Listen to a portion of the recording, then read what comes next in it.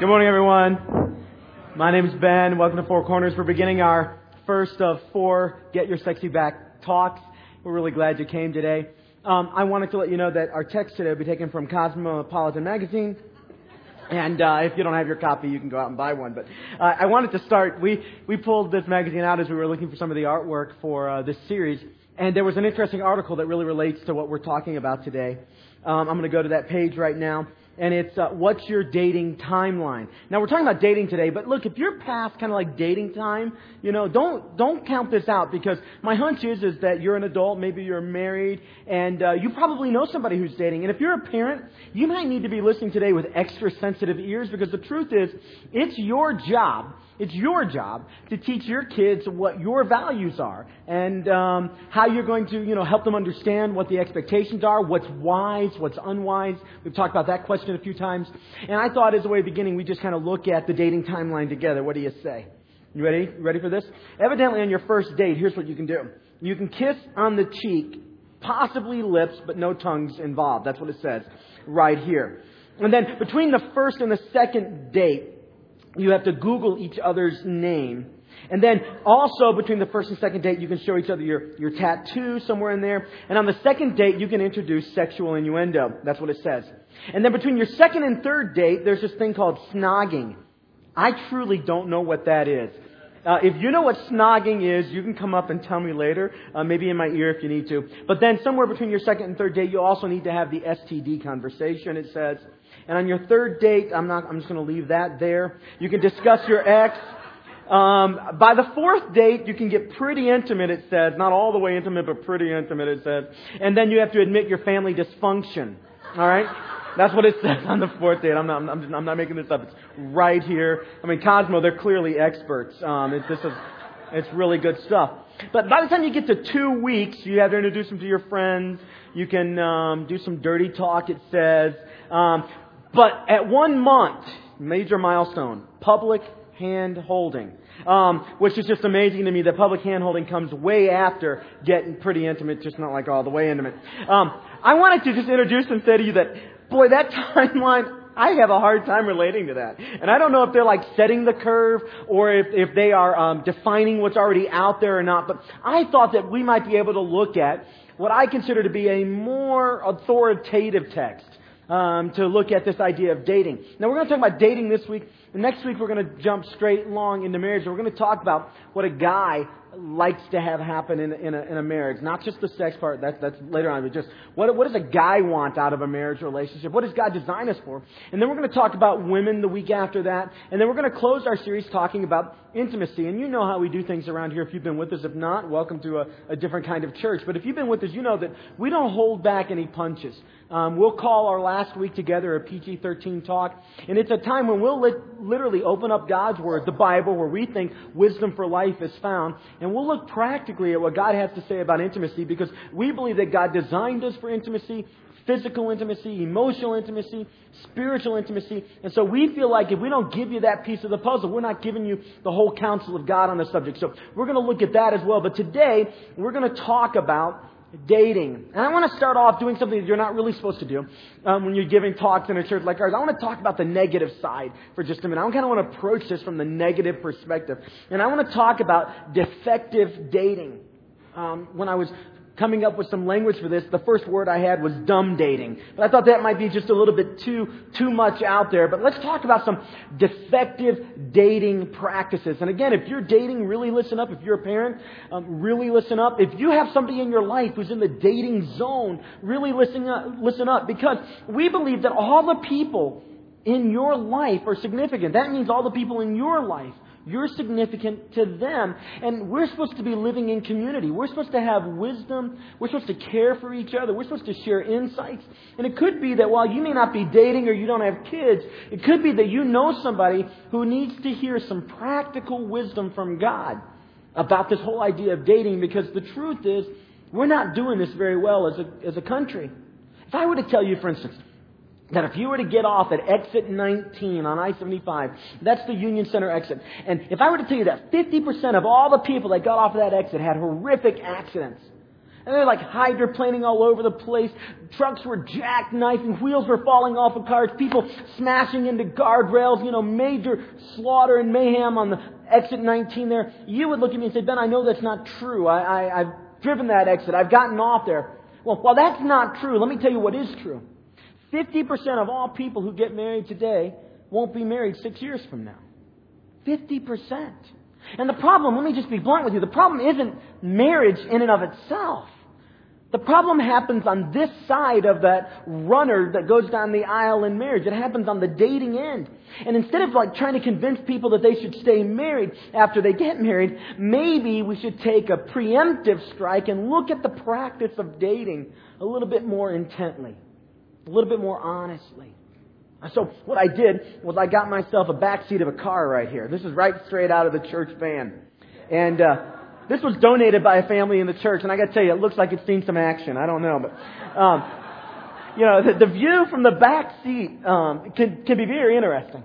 And I just want to talk openly and honestly with you about some defective dating techniques that really center around a car. Now, don't get your guard up, because we're not just going to be talking about all the do's and don'ts. We're not that kind of a church. We want to just be honest about this. And so what I want to do is I want to start off just kind of looking at my keys. And I want to tell you how some people enter dating. And I want to look at some passages of the Bible that deal with this as well. But I just want to tell you about how some people enter dating. They enter the whole dating idea as if they're getting in a car with somebody, but they don't ever take time to look at who's driving that car. You can use these keys. I'm sure you have a set of keys on you somewhere, but you can use these keys as a reminder to tell us in our dating practices we should be paying attention to who's driving the car. Now, if you don't know what I'm talking about, let me just explode this for you just a little bit. Do you know that somebody's driving your life? Right now, somebody is at the wheel of your life. And there's really only a couple of options. It's either you or somebody else. For a lot of us in this room, we like to believe, we try to make this a reality. We try to allow Jesus to be at the wheel of our life. Now, there's a passage of Scripture that I'm going to throw out right now that a lot of you are just going to go, Ben, that's so hard, especially if you're dating. Because when I give you this passage of Scripture, it's not even going to be on the screen behind me. It's just kind of blunt in your face. You're going to know it maybe if you've been around church. When I give you this passage of Scripture, you're going to know that if you're considering who's driving the vehicle of the person I'm wanting to date, who's driving their life, when I give you the Scripture, you're going to know right away that it eliminates about 2/3 of the possible people I could date if I were dating. Scripture goes like this. It's in 2 Corinthians chapter 6. Here's what it says. It says, don't be yoked together with unbelievers. Now, I want to talk to those of you who are wanting to follow Jesus. I also want to talk to you that aren't really sure about that right now. Do you know that one of the biggest and best ways, one of the easiest ways to get off track with dating or get off track with relationships is to try to connect with somebody that has different values than you? Whose car is being driven by somebody else, you're not going in the same direction. It's very easy to begin a relationship automatically off the rails. It's like you're on a train and you're heading down those tracks going downhill and you're already derailed a little bit, and at the bottom of the hill there's a big steep curve. That's what it's like when you don't pay attention to who's driving the life of the person you're trying to connect with. Now, this isn't true just with dating. It's true with close friendships. It's true with family members, that we have to be very aware of who's driving the vehicle, who's behind the wheel of the life of the person you want to connect with. This passage of Scripture in 2 Corinthians says that for those of us that want to follow Jesus, for those of us that are exploring Jesus, for those of us who've messed up our lives, who've blown it, we're on our second or our third marriage, or we just, wrecked our whole dating relationship scene thing. It's just one big, massacre, kind of like that illustration I gave you with exit 19 on I-75. Let me just tell you right now, the simplest, best way to make sure that you're off to a good start, that you can drive in this car for a long time, is to make sure that the person behind the wheel of the life of the person you want to connect with is Jesus. I'll be honest with you, if it weren't for Jesus, I don't know that Jill and I would still be together today. We've lived together as married people for 17 years now. We're going on 18 years. And there have been times along the way that the only thing we had in common, it felt like, was we had some kids. We weren't acting like that mattered too much to us. And we had a commitment to Jesus. And at times in our marriage, it was the only glue that was present. And I can't imagine what life would be like if we didn't have that glue together. See, it's like you're at the bottom of a pyramid. She's over here and I'm over here, and we're both a little selfish at times and a little ego-driven, and we don't always want to do what's best for the other person, but we're here.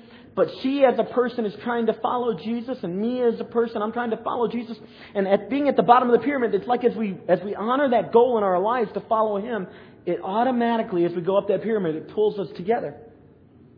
That's why it's so important. I mean, listen, you wouldn't be at a party. You wouldn't be coming home from a bar and being offered a drive of somebody you saw sitting there drinking all night long and, you know they're a little bit inebriated. You wouldn't get in the back seat of a car with the person. You wouldn't give them your keys and ask them to drive you home, would you? But that's exactly what we do with some of our dating. We don't pay attention to who's behind the wheel. We don't consider their values. We don't know where they're going. Now, I'm not talking about being perfect.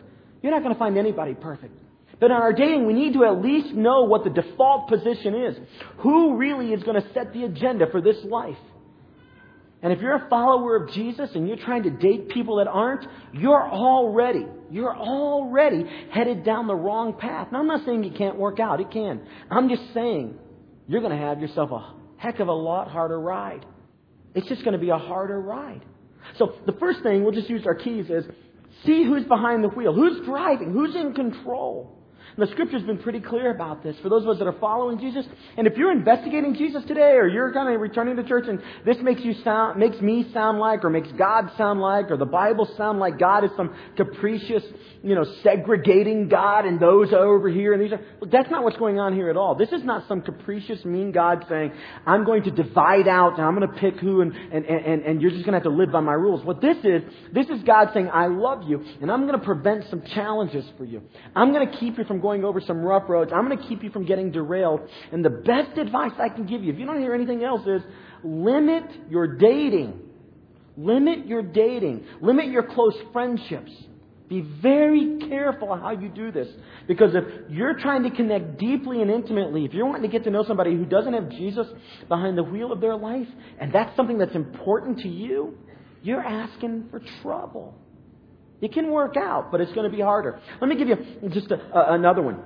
We talked about not being unequally yoked, and the reason for that is because God wants us kind of hitting on all cylinders relationally. He wants us to be reading the same owner's manual. I have a Suburban, I have a Honda van. We were going to look at another minivan, but I just couldn't do that. I just couldn't be a 2 minivan family, so we got the Suburban. And if I wanted to work on my Honda minivan, I wouldn't pull out the Suburban owner's manual. I wouldn't pull out that tech book and figure out how to work on my Honda, because if I'm reading from 2 different owner's manuals, it's just not going to work, right? Well, same thing's true in a relationship, in a dating relationship, as I'm building close friendships with people. If we're off of 2 different playbooks, if we're looking at 2 different owner's manuals, it's just not going to work. And the other reason why this is important, I just want to throw you one more before we move on, is that it's important to know that if the relationship takes off, if it ends up in a marriage, you need to be on the same parent map too. You need to know what's going to happen with your kids. I can't tell you the number of parents I've sat down with who have teenagers now, and parents all through that developmental time in those kids' lives, they were on different playbooks. They weren't in unity on what they wanted to have happen in those kids' lives. There was conflict all around discipline. There were all kinds of challenges. They didn't have the same playbook they were playing off of. They didn't have the same values they were trying to instill in their kids. They weren't walking the same wisdom down that unified path. And that's a real heartache when that happens. In fact, sometimes it just kind of wears me out to hear the stories. I mean, I'm trying to be compassionate and all that, but the truth is that a lot of our challenges in parenting can be headed off all the way back at the dating scene to see if people are playing off the same roadmap. And for the believer, for a person who's following Jesus, the roadmap, our map is the Scriptures. It's the Bible. And God lays this out for us, and He says, look, you can turn to this book. You can use your wisdom that I've given you. You can ask for counsel from other people. But in this book, you're going to find some practical wisdom for how to raise kids, how to do life together, how to get by conflict. What kind of integrity, what kind of ethos do you want at work in your kids? You can find common ground here. And it's the kind of common ground that's been tested for 2,000 years. And we all know when it doesn't work. We've seen it. You have some neighbor's kid who it's not working for already. There's some kids right now in children's who it's not working for, and that's okay. We're going to work with them. But for you and yours, you want to set yourself up for success here, and you can do that by paying attention to who's at the wheel. All right? That's one way. Let me tell you another way that we kind of get off track. We get this showroom mentality. Again, here's my car, right? Have you ever gone shopping for a car? Jill and I bought our first car a few years after we were married. It was a 1991 Saturn. It was a year after Saturns had come up. Man, we showed up in that showroom, and we had decided we were going to wait like a month till we were going to buy, right? We were going to go look at all the cars in our price range. We had about $10,000 to spend. You know, we're relatively newlywed couples at the time, and we're going to spend about 10. So we were going to do all of our, and I'm a shopper. I start getting buyer's remorse before I even purchase things. So, I'm a shopper, all right? And I'm paying, man, when we walked in that showroom, it was like, wow, the lights are on. And I'm looking at cars, and before I knew it, I'm like 10 minutes in, I'm looking at a car, $17,000, and I'm thinking, how can I make this work? How are we going to make this work? I know we can do this. And what it wasn't that the car was exceptional. I mean, the functionality of the $17,000 car and the functionality of the $10,000, they were the same. They were the same functionality. I mean, this one had a CD player. That was a big deal at the time. It had, electric seats. And this one over here, you had to roll them down. But the functionality was essentially the same, even though the price. But what got me was I had a showroom mentality. I was razzled and dazzled by the glitz and the glam, right? You know what? The same thing happens in dating. We look at the outside. We have a showroom mentality, and we think, whoo, he's hot.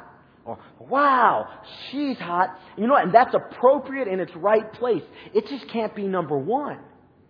There's a deeper reality at work than just a showroom glitz and glam. The Bible separates a couple of kinds of love. It talks about a love that is very deep. It's a commitment kind of love. It's a love that'll stick with it through thick and thin. It's the kind of love that lasts, that lingers, that builds into people. And it calls it an agape kind of love. It's the kind of love that God has for us.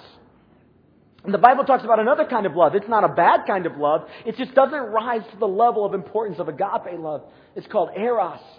It's that, wow, she's hot or he's hot. Or for some of us, my friends think she's hot, so I'll go after her, right? Let's just be honest. Or I know my friends will be impressed by him, I'll go after him, right? We kind of date by proxy sometimes. But the Bible talks about agape being at the top, but eros has its place too. But when you get those confused, you're just like me, going in the showroom, knowing I got about $10,000 I can afford, but everything in me is drawn to that $17,000 car because I'm going to look good driving it. Right? You know what I'm talking about? Well, when we do that with dating, when we have a showroom mentality, we're heading down the wrong path. It's like we're on that train going down the hill and a couple of the wheels are already off and there's that big steep turn, and when we hit the turn, there's not going to be much room. There's not going to be a lot of margin for error there. It's very important. Now, I want my daughter, I want to somehow figure out how to communicate with my daughter that yes, the outside matters, and you want a person who takes care of themselves, and yes, you have to have a certain physical attraction. We're going to spend some time on that in week 4.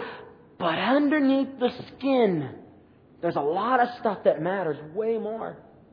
Because there's going to come a day when things that are in certain places now are going to sag. It's going to be a very different story. There are going to be places right now where there's hair growing that in 20, 25 years, there's not going to be hair there anymore. And uglier still, there's places where there isn't hair that in 20 or 25 years, there's going to be hair there. It's disgusting. And what are you going to do then? I had to shave my ears the other day. That's wrong. You shouldn't have to do this. Right? Oh my gosh. But when we have a showroom mentality and we forget that although eros is important, that attraction, it's not number one. And keeping that in, and I want my daughter to learn this. I want her to look below the skin. I want her to know that values are important. Packaging matters, but what's in the package really, really matters. Let me give you another way that we kind of blow it. I've got a couple of props here, but sometimes we fail to pop the trunk. I've bought a couple of used cars in my life, and I'm not very mechanically inclined vehicle-wise. I can do some other things. But so whenever I buy a used car, I've taken my dad or my father-in-law who both understand cars. I'm looking at, what buttons work, what lights, and, what razzle-dazzle thing. My dad, he's kicking the wheels. He'll pop the trunk and he'll lift up the liner there to see if there's any rust or what. He's paying attention. And let's just use this luggage here as a way of saying, when it comes to dating, we got to pop the trunk and see what's in there. And do you realize this? Do you know that everybody has baggage? You got it. I had it. I didn't know it. My wife had baggage that we didn't know about. And when we got married and started driving in the car together, even though we were trying to let Jesus drive our car, we had some baggage we hadn't unpacked.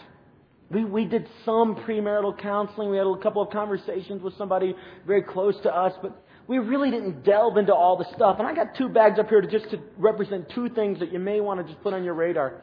The first one we'll just call the baggage of family stuff, family of origin stuff. Now, I love my wife's family, right? They have a special place in our heart. Nobody will take their place, but they didn't raise Jill in the exact same way that my parents raised me. We had some differences. Like, for instance, in my family, we had these things called discussions. They happened all the time. Jill visited us and she asked me why my family argued all the time. Well, we didn't know we were arguing. We were discussing politics and religion and theology, and on occasion we'd slam our hands on the table and it was all good. We had a great time with it. Even to this day, we get together and somebody will introduce a topic and 2 hours later we're still, everybody's pontificating about it. We're all experts in everything. It's a great place to hang out. That was my family. Jill's family, they didn't discuss much of anything. I mean, they just kind of did their thing. In fact, conflict, or what looked like conflict, was very much avoided. And so, if they could sense conflict 10 miles down the road, they went ahead and adjusted now. Whereas in my family, conflict, let's go there. Right? We would fight, we would argue, or have a discussion at the drop of a hat. And if there was no hats dropping, we'd drop our own. I mean, that's kind of the way it worked. We gravitate to that sort of thing. Jill's family, they play by the rules. There's this anti-authoritarian bent in my family. I mean, we've never met a rule we couldn't get around. It's just the way. Now, you put us together. Jill and I had not unpacked those differences. You put us into a situation together, and you guess what happens? It gets chaotic. Are you ready to rumble? That's kind of the way it was. I mean, we fought, and we had to learn our own styles. I had to learn that if it looked or smelled at all like conflict, Jill was already starting to back out of the situation where I'm wanting to engage. And boy, it's been an amazing dance for us. It's been an amazing dance for us to try to figure this thing out. And had we paid more attention in our dating, you know what would have happened? We'd have saved ourselves a lot of agony later on over the last 17 years. We'd have saved our children from knowing there was tension in the house. At times they didn't need to know that. We would have not argued about things that didn't matter. And I would have figured out how to approach some things, and she would have learned how to engage some things. We'd have saved ourselves a lot of heartache. But we didn't pop the trunk while we were dating. We didn't pay attention to that. I didn't pay any real attention to her family of origin. And just to be honest, and she wouldn't mind me saying this, we've chatted about these things, there hasn't been a single issue in our marriage that has been any more difficult for us to navigate than our family of origin stuff. We're getting through it. But man, we could have saved ourselves a lot of trouble, a lot of heartache. There's one more bag up here. Let's just call this the temperament bag. And you realize you have a personality? And the person you're wanting to connect with, they have a personality? In fact, one of the things I loved about Jill when we were dating, she was so organized. I mean, she's such a detailed person. I'm not. And I thought in my mind, man, we're going to get together. She's organized. I'm not. She loves details. I hate them. Man, I'm going to play off her strength. She can understand my weakness. You know where I'm going with this? And what seemed so wonderful and logical, even though I kind of knew the differences over time, you know what really happened? The very thing that was one of the things that I found attractive and desirable about her, after about a year, I was ready to kill her. I just, I can't stand this. You got to stop. You're killing me. You're sucking the life into me. All these details. When I asked you how your day was, all I wanted was fine. That's all I wanted. I just wanted to give me the summary. I don't really care about the details, right? And she's trying to talk, and I'm like trying to get away, and she's locking the door. It was tough. That's fine. That's normal, and you can get through that. If we had just popped the trunk, paid attention to the baggage, we would still have those basic predispositions, but it would have saved us some agony. We would have saved ourselves some challenges. We wouldn't have argued as much. We would have enjoyed our journey better. The point about the baggage is not like unloading it and make it go away or finding somebody that's just like you. The point is understanding it, bringing God into the middle of it and saying, God, can you help us here? Can you help us here? And this is what dating's for. Dating is not about having a good time, going to the next best restaurant, going to this cool place to hang out, having somebody so you're not lonely. That's not what dating's about. Dating, or courtship as it was called in the Bible, is all about getting to know that person and seeing, are we a match? Seeing if Jesus is driving the car of both wives and if you can go in the same direction. That's really what it's all about. And even if you take Jesus out of the equation, a lot of what I'm sharing with you is just practical. And it could be that you're sitting here married and you know that you make some of the same mistakes that Jill and I have made, and you're wondering if you're even going to make it to the end of the road together. Well, it's not too late. You can back up. You can pop the trunk and get some advice and look honestly and diligently at your stuff. You can admit, like we had to, that we're both two selfish, flawed individuals who like to get our way. That's the reality of your marriage too. You're selfish, you're flawed, you like to get your way. You don't want anybody to tell you what to do. You want them to anticipate your needs and desires and just kind of show up magically and get them satisfied. That's how we all are. That's how we all go. But that's the beauty of having Jesus drive the car, of knowing your disposition, knowing where things are, checking it out, not having the showroom glim or glitz get to you, the glam there. Because when you pay attention to those things, you realize my selfishness, my ego, my drive, that thing I want, the thing that's causing conflict, I can work through those things. And the other